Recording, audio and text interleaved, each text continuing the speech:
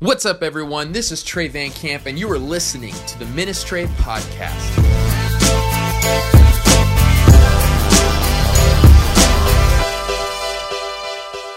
The trick to courage is not temperament, it's truth. In order to have courage, you have to have truth, because the truth is what gives you that courage. So here's my hope, my prayer for today is that we wind up with more courage. And here's what I wrote down in my journal. What are 3 ways that we need courage today? Number 1, I think a lot of us need more courage when it even comes to our own heart. How many of you struggle because your heart is ridden with performance-driven anxiety, right? Where it's never enough. You're trying to be more successful. You're trying to impress more people. You're constantly living for that approval. In this, if we take this word seriously today, we can recognize that taking this truth will allow us to stand against even our own heart and live in peace. Well, we have another thing I wrote down that we really struggled with when it comes to courage. It's really funny. When I grew up as a 16-year-old obnoxious kid, I was like, why are people afraid to share the gospel? It makes no sense to me. As the older I get, I realize there is pressure. This world, especially now, it seems like it's not very favorable to the Christian message. So what we have is we need a courage that stands against the world, even when the world is pressuring us to not follow what we follow. More and more today, we see the culture saying, don't follow this, don't believe in that. That is really rude. What do we do as Christians? We need courage, and this passage will give us courage. The last one, I think, really scares a lot of people. Truth gives you the courage to stand against death. Every once in a while, I freak out. You guys know I still look up WebMD, right? And I'm like, oh my gosh, my toe hurts. I'm going to die in 3 days, right? But death is something that scares a lot of us. It should, but with the gospel, it actually shows. Like, my dad has that mentality. My dad goes, bull riding. He's on his motorcycle, and every time I'm like, Dad, you're crazy. And I love it. A guy told him the other day, he said, well, if you're going to be dumb, you might as well be tough. I'm like, that is my dad. Like, right there, he's dumb, but at least he's tough. He got back on that bull. But he says, like, if it's my time to go, it's my time to go. I cannot lie. I'm not ready to go. I got stuff to do. But in this truth, it doesn't mean you're suicidal and kamikaze type of person, but we are able to see death and say, yeah, I'm ready for it whenever that day comes. Okay, let's just dive in. Verse 12, I'm so excited for this passage today. Verse 12, it says, now if Christ is proclaimed as raised from the dead, how can some of you say there is no resurrection of the dead? If there is no resurrection of the dead, then not even Christ has been raised. And if Christ has not been raised, then our proclamation is in vain, and so is your faith. Let me explain this real quick. The Greeks, Corinth was in Greece. The Greeks believed, they had this worldview foundational to their beliefs. The soul is good, but the body is bad. So that's actually why we saw in Corinth, they actually engaged in a lot of physical activity because they thought, I don't need to take care of my body. The body is bad anyway, so anything I do that's bad with my body, it doesn't really matter because it's bad in the first place. You guys got me? But the spirit is good. And so what they believed is when you die, you now are just a spirit. You know what's funny? Most Christians think that too. I'm glad you came today because you're false, okay? And so we're going to learn that actually we are a spirit when we die, but when the second coming of Jesus comes, then we have actually a resurrected body. God actually restores everything, and so we're actually, not only is our spirit restored, but our body's restored. But the church in Corinth was falling under the pressure, and we get this all the time. They were thinking, okay, Greece, Corinth, they don't like the body. So they cannot fathom that God would care so much for the body of Jesus that not only his spirit rose again, but that his body rose again. And so the church started saying, and it's so tempting, we have different things in our culture that we're starting to give up to the world and say, okay, we don't need it. The church started saying, okay, there's no resurrection. But look what happens. Verse 15, it says, moreover, we are found to be false witnesses about God, because we have testified wrongly about God that he raised up Christ, whom he did not raise up, if in fact the dead are not raised. For if the dead are not raised, not even Christ has been raised. And if Christ has not been raised, your faith is worthless. You are still in your sins. Those then who have fallen asleep in Christ have also perished. If we have put our hope in Christ for this life only, we should be pitied more than anyone. If it's true that Jesus wasn't resurrected, then why are we meeting here today, is what Paul's saying. Here's point number 1. I think it's so crucial we get, guys. Ready? put it up on the screen. It says, when we pick and choose what to follow, we have a faith that's empty and hollow. Sorry, it's fake and hollow. I messed up my own little saying. Let me say one more time. Just kidding. When we pick and choose what to follow, we have a faith that's fake and hollow. What was happening with Corinth here, and this is why I actually have a picture here. I told my wife I need a bunch of things, and so she helped me. We went to Party City, okay, and so very expensive crown. Okay, $15.99. I'm taking it back right after this. Okay, not even my daughter likes it. She's like, you know what I love about Faith? She's like, I have a tiara. I was like, that is so smart of you. I was like, I need a crown, Faith. She's like, I have a tiara. You know, it's like, it's Sophia the First, though. She's like, you can have it for your sermon. I was like, you're so cute. But no, I'm a man. I need a crown, right? Anyways, so here's what Corinth was doing. And here's the point Paul is trying to make. He's saying, okay, Corinth was saying, yes, we believe in the cross. In fact, the Greeks didn't have a problem with that. The Jews had the problem with the cross, so the Greeks said, okay, we're having the cross. So what they tried to do is the church in Corinth, and we get so tempted to do this, they try to put themselves between the gap of the cross and the crown. The crown, as we know, is what happens because Jesus rose again from the dead. We are in victory. Oh, there's a Harkins cup underneath. I gave that one away. We are in victory. But Corinth was saying, no. Okay, culture, you don't think the resurrection's happened? That's fine. We still want you to come to church. We still want you to believe in the truth. And so they're saying, okay, we don't think that's happened yet. We don't think a resurrection. So we're in this gap where we believe the cross has happened, but we don't believe the resurrection has happened. You guys with me? Here's what's so crazy. We do this all the time. We look at the culture and say, okay, culture, what do you think is false? And some of us say, we don't need that truth anyways. And here's one of the major points I want us to get from when I'm studying it this week. Anytime we take a single ingredient of the gospel out, we no longer have a gospel. Anytime in your lifestyle, you'll say, okay, Jesus, I want to follow you, but I know you're saying to do this. I don't need that part of my life. You don't have a Christian life. Do you guys get what I'm saying? This is so huge. And Paul's going to show us, look, when you try to take one element, which, by the way, if you're going to take out an element, don't take out the resurrection. It's like the whole stinking point. But what they're trying to do is, okay, we're going to take this out. We now live in a gap between the cross and the crown when we try to take away the resurrection. And in this gap, the best way to define it is, I call this the gap of speculation. In this gap of speculation, here's what it is. Okay, we know Jesus died for us. We know that he loves us and that our sins are forgiven, but we're not actually sure because he never rose from the grave. What if he lied? What if it actually wasn't the truth? We don't know. We don't have proof.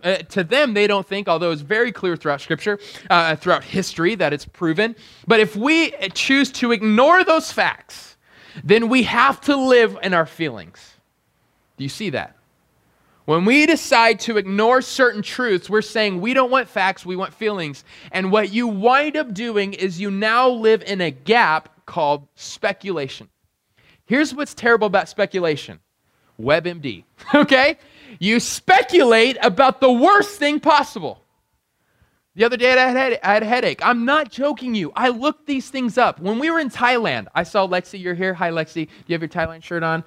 Yeah, okay. So I don't know if you noticed, but when I was at the airport in, where were we, Tokyo or Japan? No, were we in Japan? Tokyo? I couldn't see.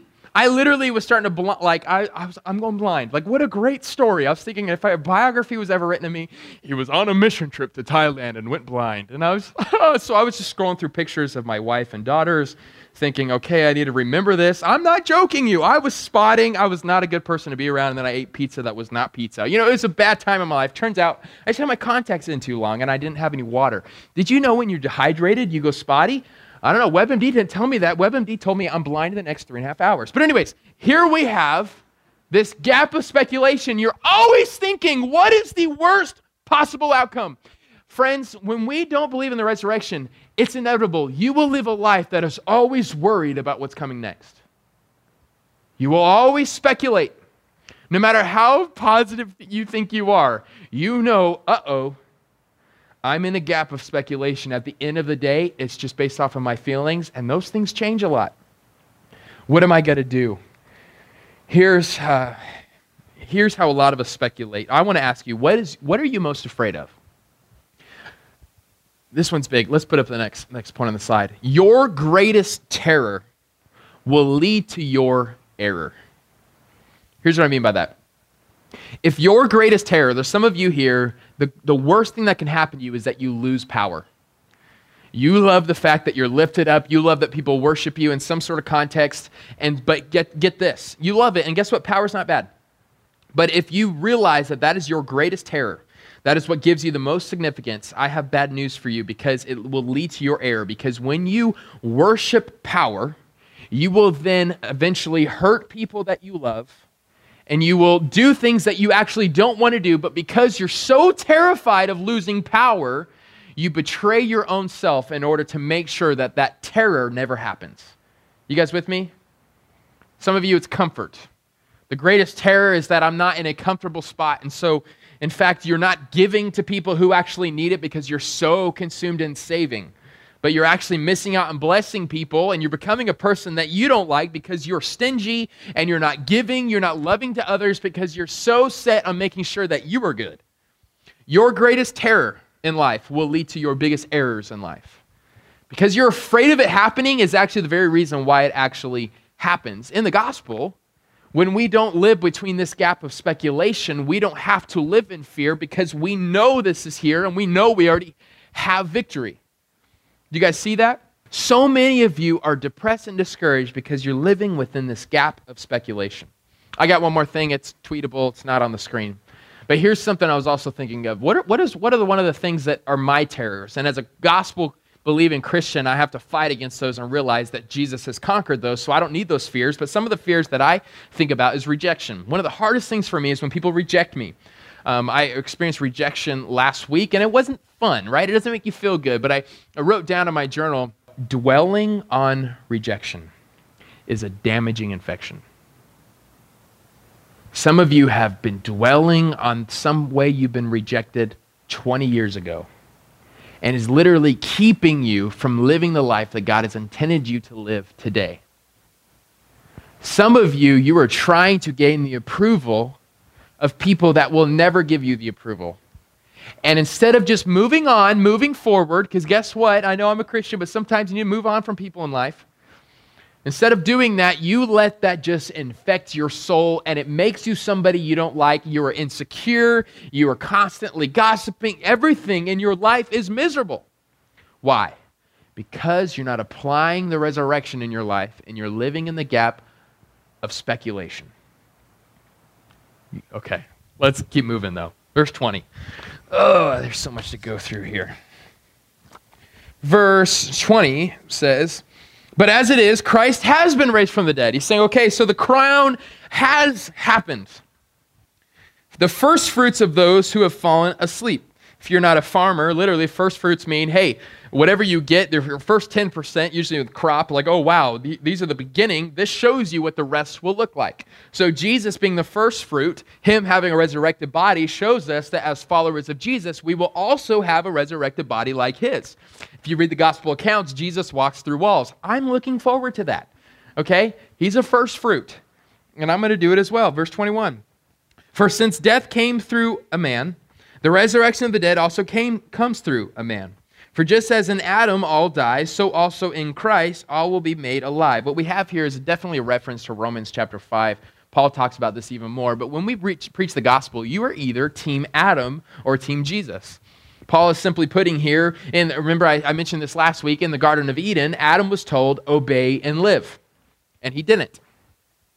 In the Garden of Gethsemane, right before he went to the cross, what did Jesus say? Let this cup pass from me, but not my will, but your will be done. And Jesus was essentially told in that moment, obey and die, and he did.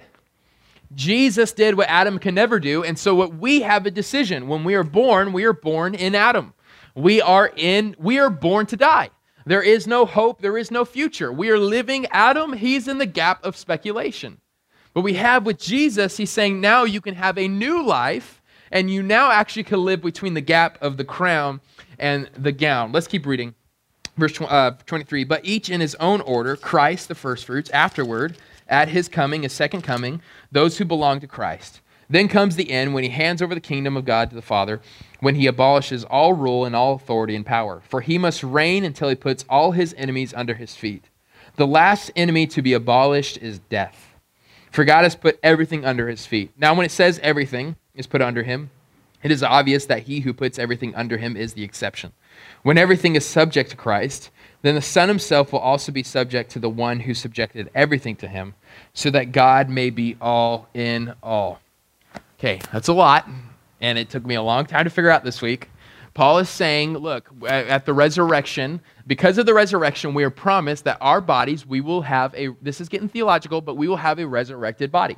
This is actually why, as Christians, we take care of our body today. Because like the Greeks, we actually don't think the body is bad. And so we try to do, as Christians, we say, let's honor our bodies. Because eventually we know these bodies aren't going to be thrown away. We know these bodies will be restored. And for some of you, it's like, that's why I ain't going to work on it, because I know Jesus is going to do it all for me one day, and I'm going to eat as much cheesecakes as I want. That's great. Okay, I'm with you on that. But that's why a lot of people say, just in general, we need to take care of our bodies because it's not a bad thing.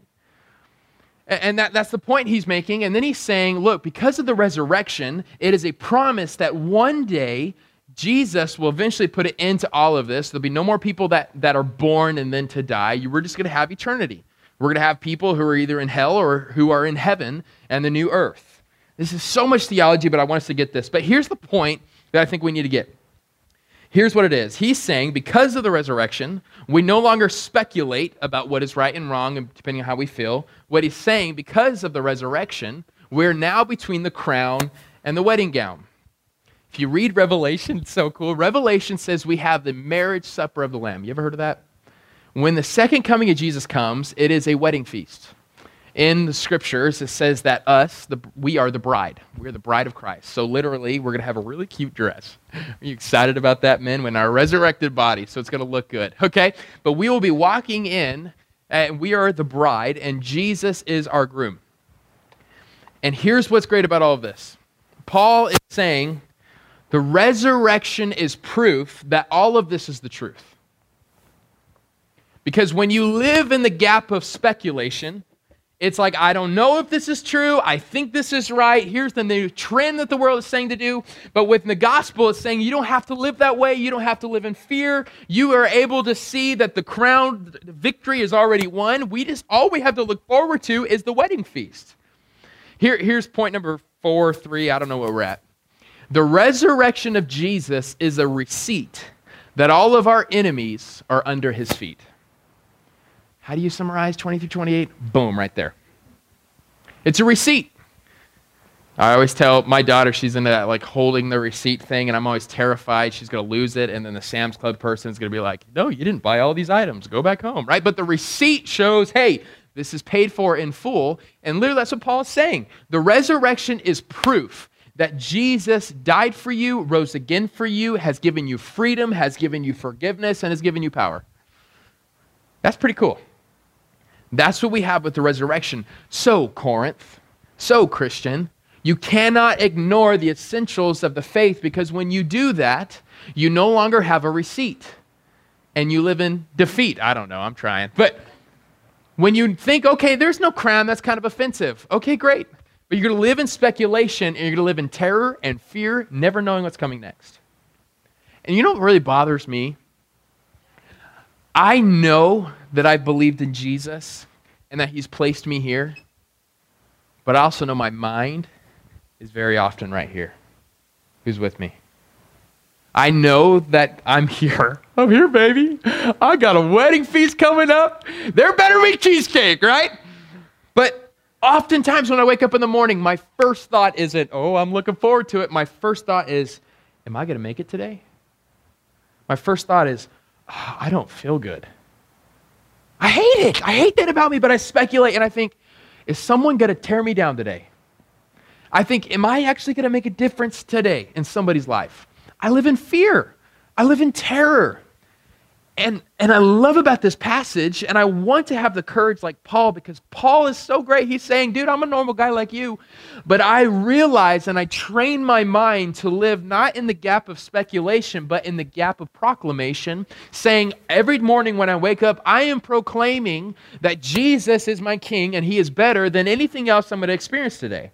I am proclaiming because of the truth of God's word. When I wake up, I know without a doubt the only thing I have coming for me is this marriage supper of the Lamb. I don't have to live in fear. You know what I hate about the devil? He's really smart about it. When he puts thoughts in your minds, he says I instead of you. You ever think about that? When you wake up in the morning, you don't literally hear the devil going, you're gonna, I don't know. I don't like you. Or you're like, no, don't do it. Yes, no, right? That is not how it goes. I wish it was that easy. Yes, master. Yeah, you mustn't. Instead, I just like it. I'm trying to come up with excuses to keep going with this. Yes, no. Okay. Instead, when I wake up in the morning, I think, I suck. I don't have a future. Man, I don't have any money. I didn't treat that guy very great. I don't have all these things. The devil is talking for you, and we're just so dumb, we believe it. And that's what Paul says, resurrection. We are a people of the resurrection. We have to constantly be looking. We cannot put ourselves between the cross and the crown. We have to put ourselves between the crown and the gown, and that doesn't come easy, and that is why at our church we constantly say, God time, gather time, group time, go time. God time, gather time, group time, go time. How's your God time? Because if you're not coming before God, just you alone with him every day, you're going to live in speculation. If you're not gathering here, listening to a preacher who tries to be Dr. Seuss every single week, you live in speculation.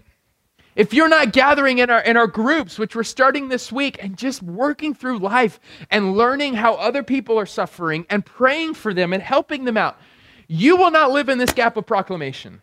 If you're not going, if you're not actually sharing your faith, if you're not willing to go and spread the good news of Jesus, you will start to think, oh no, I mustn't. I can't. I'm not going to do it. We're going to be there. To all the visitors here, thanks for coming one time. My dad's got a church, pretty good one, 15 minutes down the road. Okay. All right. Now, here's what I love, though. Man, verse 29. You guys better like this. This took forever to make. This is my wife's wedding gown. I'm starting to get nostalgia over here. Okay, I'm just saying. Now I got kids. Okay, verse 29. They're a greatest blessing, but life was easier back then. Okay. Okay. But that was me living in speculation. I love it. I'm proclaiming that I love my kids and everything's great. Verse 29. Otherwise, what will they do who are being baptized for the dead? You're going to study this in your growth guides this week. I don't got no more time for that. Honestly, look up the ESV Study Bible. It's such a great explanation of that. I could have explained it by the amount of time I took to say I'm not going to explain it, but if the dead are not raised at all, then why are people being baptized for them? Here's verse 30. This one's huge. Guys, I want courage. I want us to live in courage. Why are we in danger every hour? In other words, he's saying, I'm putting myself in danger. How come we're willing to put ourselves in danger every single hour? I face death every day as surely as I may boast about you, brothers and sisters, in Christ Jesus our Lord. If I fought wild beasts in Ephesus as a mere man, I love that. What good did that to me? If the dead are not raised, let us eat and drink, for tomorrow we die. Do not be deceived. Bad company corrupts good morals. Come to your senses and stop sinning, for some people are ignorant about God. I say this to your shame. Here's what Paul is saying. He's saying, okay, look, there is a reason. I want you to get this. I am courageous not because it's on my Enneagram. I am courageous because I know that the resurrection has happened and it changes every single step of my life. And I want us to have this as well. Verse 31 is key to understand how does Paul have that courage. In verse 31, it says, if I fought, well, okay, no, I was reading verse 32. I was like, I don't think, okay, verse 31. If I face every day, as surely, here it is, as I may boast, underline boast, about you, brothers and sisters, in Christ Jesus. Here's the secret. Paul is saying, I am able to live here with courage because my boast is in Christ. What does boast mean? Another translation, some of yours may say glory, which might even be more confusing, but glory means weight.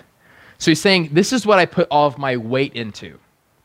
Okay, every single day when we wake up, when we live in speculation, we put our weight into approval, right? We put our weight into comfort. We put our weight into hoping that nobody will reject us. We put our weight in power. We put all of our weight saying, oh, I really hope that this gives me the hope and joy that I need today. Paul is saying, no. Here's how I live in courage. I boast in what Jesus has already done, not in what I might be able to do. Speculation, proclamation. Here's what it is. In other words, the question is, what do you have your heart set on? What do you have your heart set on? What will give you joy? I'm going to repent right now. I hate talking about YouTube to you guys, but I'm going to do it. I hate that several times in the last few months, I thought, I am putting my heart set on 350 views or more, right? How many of us do that? I'm putting my hope that this many people will enjoy it. I'm putting my hope that, no. Paul is saying in speculation, when you live in the gap of speculation, your hope is usually the absence of your terror. So for me, my terror is rejection. So when I live in speculation, I put my hope that there won't be people who reject me and there'll be a lot of people who like me. But when we live in the gap of proclamation, we say, okay, what gives me importance is not the absence of my terror. What gives me importance, what I'm putting all of my emphasis on, is the presence of my Savior. You are either living hoping that the bad thing won't happen, or you're also living thankful that the great thing has already happened for you. Here's the last point. Here's what the heart of the Christian is. My boast is not a speculation of what feels right. My boast is a declaration that Jesus has made it right. That's the gospel. That's what Paul is saying here. And that's something I desperately want, because 2 Timothy 1:7 says, brothers, God has not given us a spirit of fear, but what? But of power, love, sound judgment. So the hope we have is not, I wonder what's going to happen.